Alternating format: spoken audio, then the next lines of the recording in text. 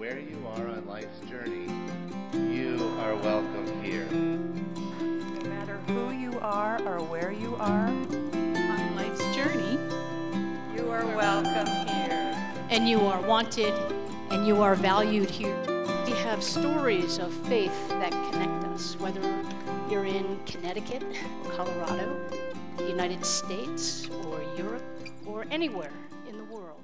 Wanted to mention that all of our worship leaders are fully vaccinated. All of our Sunday staff, actually.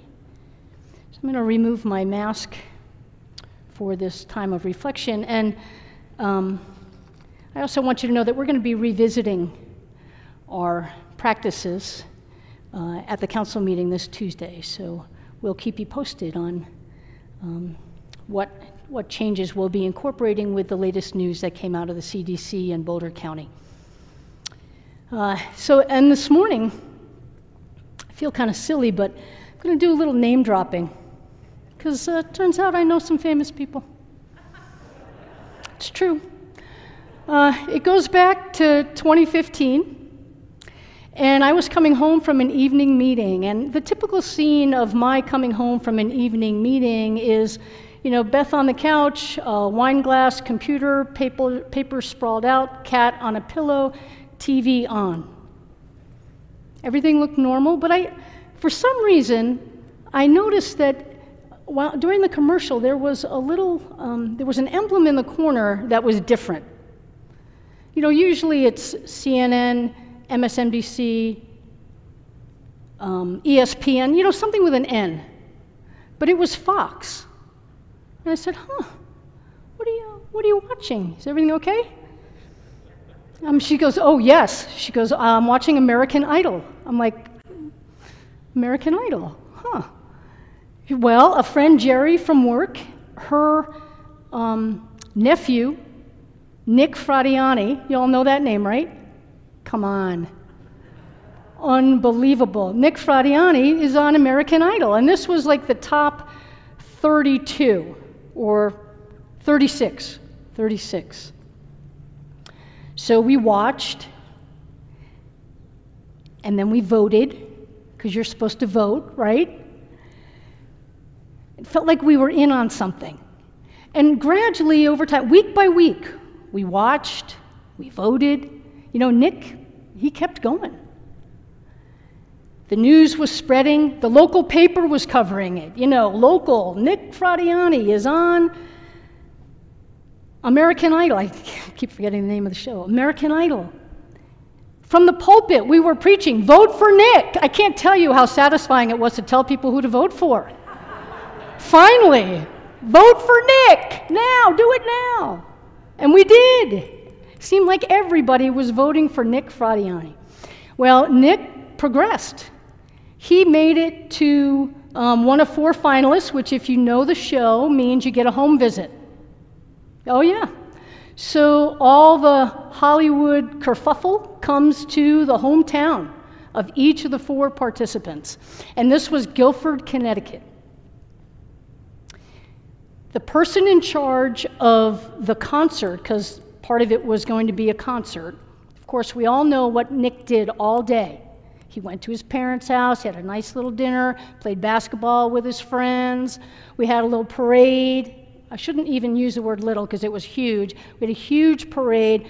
Streets were closed. Police were out. It didn't seem like anybody went to work that day.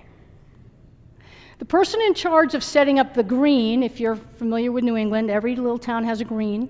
This one is 12 acres, to give you a sense of size, very large. The person in charge was a church member. And the Guilford UCC Church was on the north end of the green because they came first. The North Star, the North End, you get the connection there? So she knew, she was so smart. She set up the stage so that when Hollywood took a shot of the crowd, the church was right there. It was awesome. I have to tell you, it was super, super exciting. So we go through this whole parade, and by the way, I'm pretty sure it was on TV because, this connection of Jerry, Nick's aunt, just sort of swept us in, plus the person in charge, like, oh, come right up to the front. And so, of course, we did. And it was really, I can't tell you how much fun it was. It was a lot of, like, people made special donuts. It had his name on it. It was like a little silly, but fun. And Nick finally took the stage, and he played for an hour. I mean, this wasn't necessary. He didn't have to play for an hour, but he really was, a hometown boy. And he really was humble. He was raised in the Catholic Church in town. He knew the value of giving back. He had lifelong friends, which for him was 30-year friendships. He was 30 at the time. And when he took the stage, he said, I'm really not deserving of a parade. And he went on to thank the veterans and those who are serving in the military. He had a lot of different groups that he cared about, and he chose to mention the veterans that day. And it really just added to it. It's like, wow, look at who we're supporting. He's a really great guy. And he played with his hometown band, which his dad is in. So that was special too. It's a multi-generational band.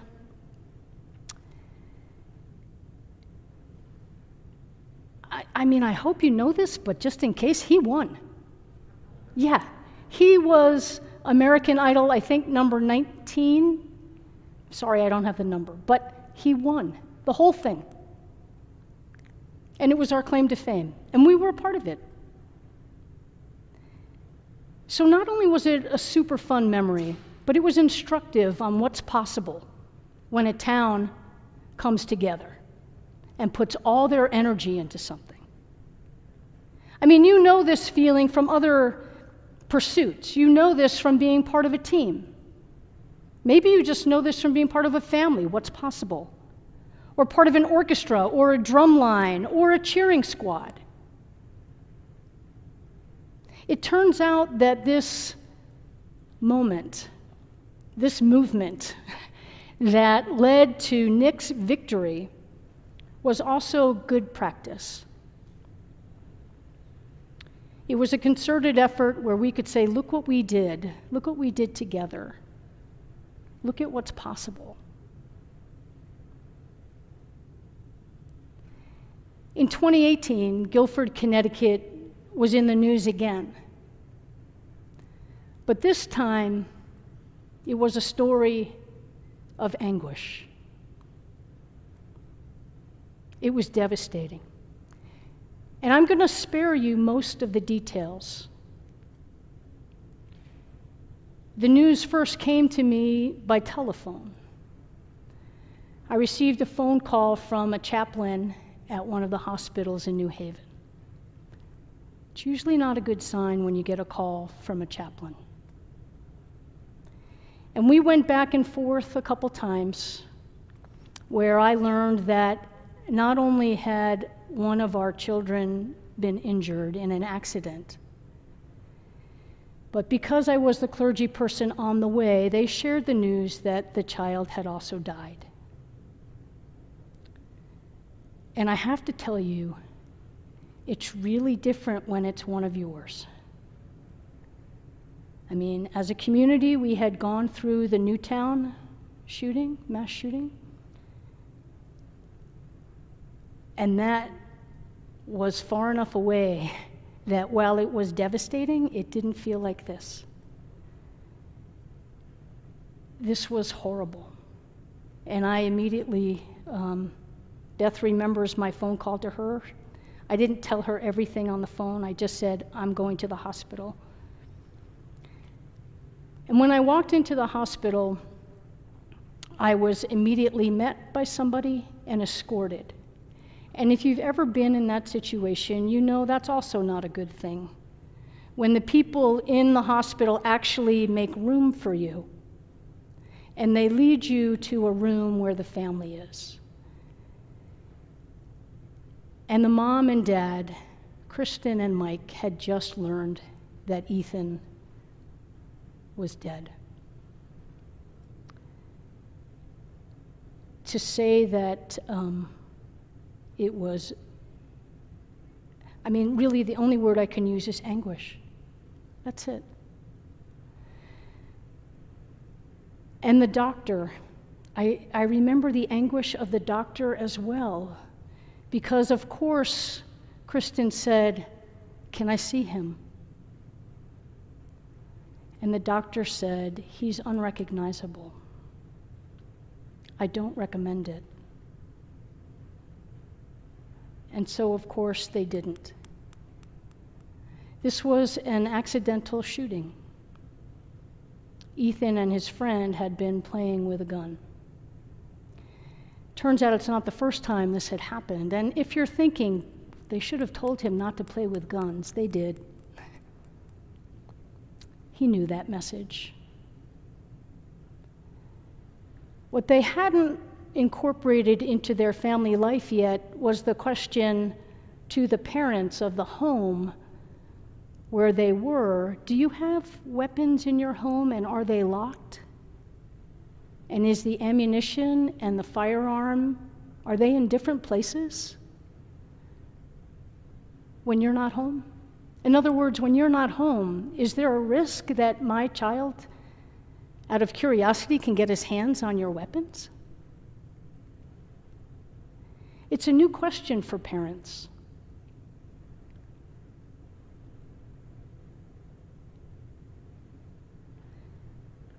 So again, I'm sparing you many details. But news was spreading. And so on the way home from the hospital, my colleague and I decided that we would open the church, because that's what you do in these moments. You make space for people to come together, not because we have answers or because we can even make meaning out of it, just so that we could be together. And we lit candles. And there was space for parents and for kids. And then at one point, as that was sort of winding down, we quickly decided that my colleague would focus on the family, because I was leaving to come to Colorado. And I would focus on the family of the other boy that was in the house, and the family that where the father owned the weapons. So I went to the police station and caught them just as they were coming out, just to say, I see you, we care about you, do you need anything? What can we do? And that relationship continued. So I'm going to fast forward then. A few days, it's all a little blurry, but a few days later, we all gathered back on that green where we were for Nick's concert. But this time it was a vigil, and it was at night. And you know that dark is where the stars shine. And it was in that dark moment that the stars were shining, and that people were speaking and sharing their stories. And we all joined with Ethan's dad, Mike, who asked us to look up and say, "We love you, Ethan." And we did, at the top of our lungs.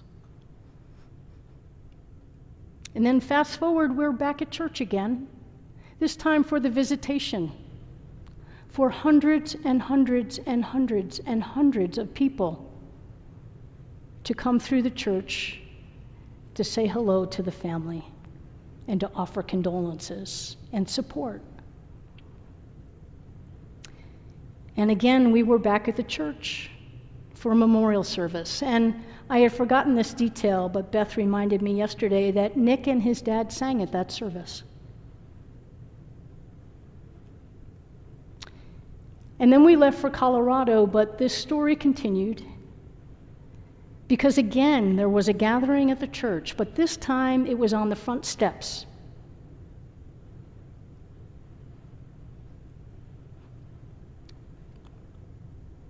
It was a news conference, and it introduced, surprised, it introduced The safe storage bill, which is known as Ethan's Law in some states. The federal government is taking a look at this now.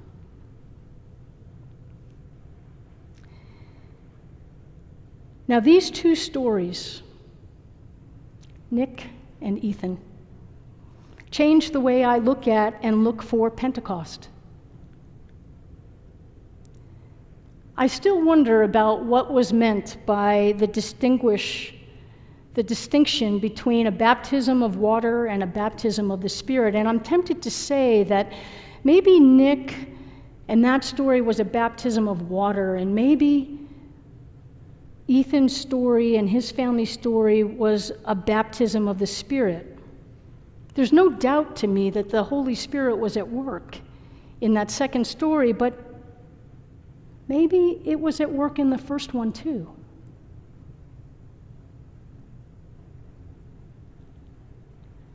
The outpouring of compassion and care, the outpouring of courage and strength and commitment is undeniably the work of the Holy Spirit.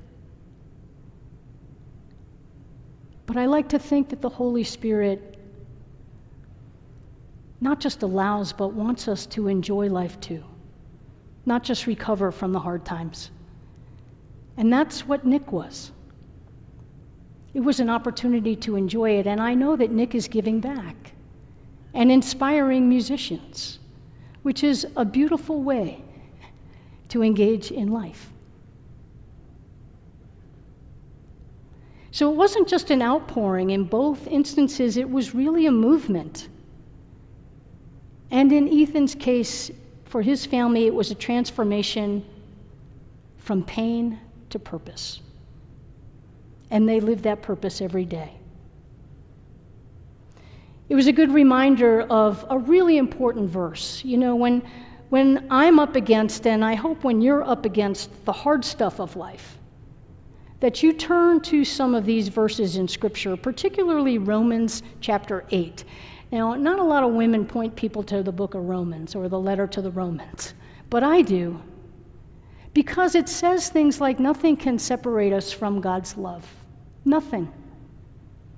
It also says, Romans 8, verse 28, for those who love God, all things work together for good, for those who are called according to God's purposes. I often mix up that verse a little bit and sometimes say all things work together for good for those who love God and are called according to God's purposes. Same thing. In other words, in the horrible moments, in the moments of anguish, God can make something good. And I believe that happened with Ethan. We didn't stay in the despair. Does that sound like the gospel story for you? You don't stay in death. But there's forgiveness. There were no charges pressed against that other child. The father was held accountable, as he should have been. But up until that point, there was no law to hold him accountable. That's why there's now a safe storage law, or Ethan's law.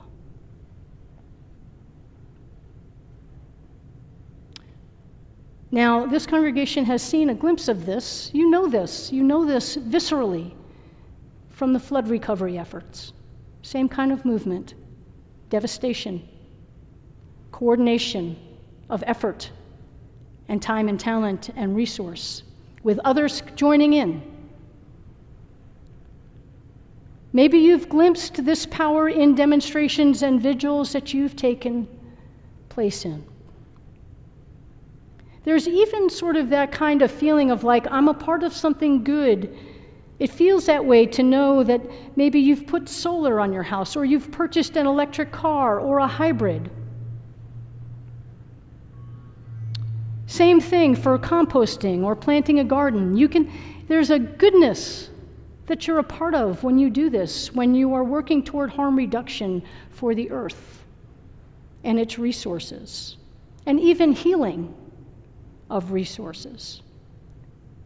Now, this outpouring is happening now and still in Boulder.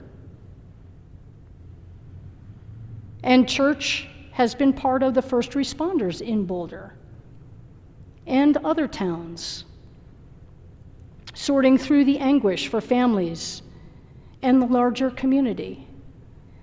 It's devastating. You know this. And for most of us, it's far enough away that it might not be life-changing, but it could be. There is a tremendous outpouring of community response and public safety initiatives from the people who are living in Boulder. And here in Longmont, we're trying to support those initiatives too and add to them. So when I talk about reducing gun violence, I know that for some that might sound political. But is it? Or is it pastoral? And is there a difference between the two?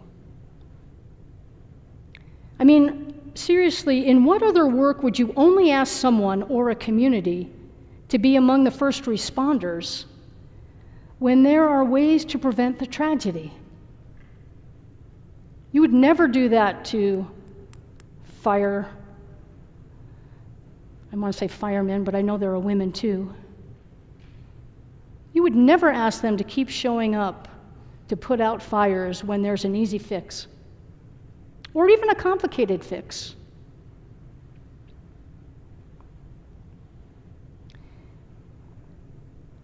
Prevention can also be the work of the church, not just cleanup. Prevention was the goal of our response to the virus. We did everything we could to prevent the spread of the virus in this space and in our building. Prevention was the impetus for the safe church policies that helped to keep our children safe.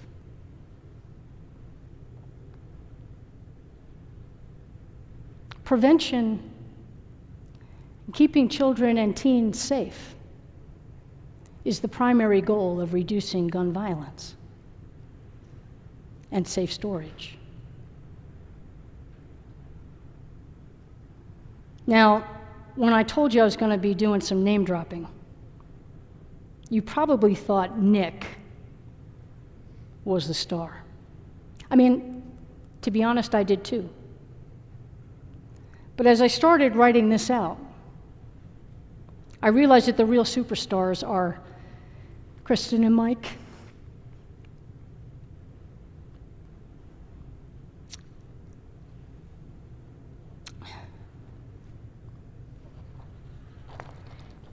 and the work of the Holy Spirit.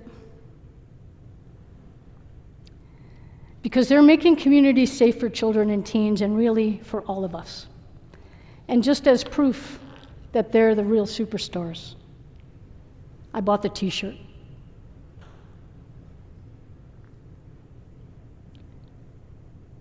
You too can be a part of this effort, or continue in the efforts that you're already a part of, because God's Spirit is multidimensional and multi-movement. But may it all be for harm prevention and for the enjoyment of the gift that life is. None of us know how many days we will walk this earth. And it's a gift to walk it together. May all that we do be for the good, so that God's name and God's Holy Spirit may be glorified in what we do.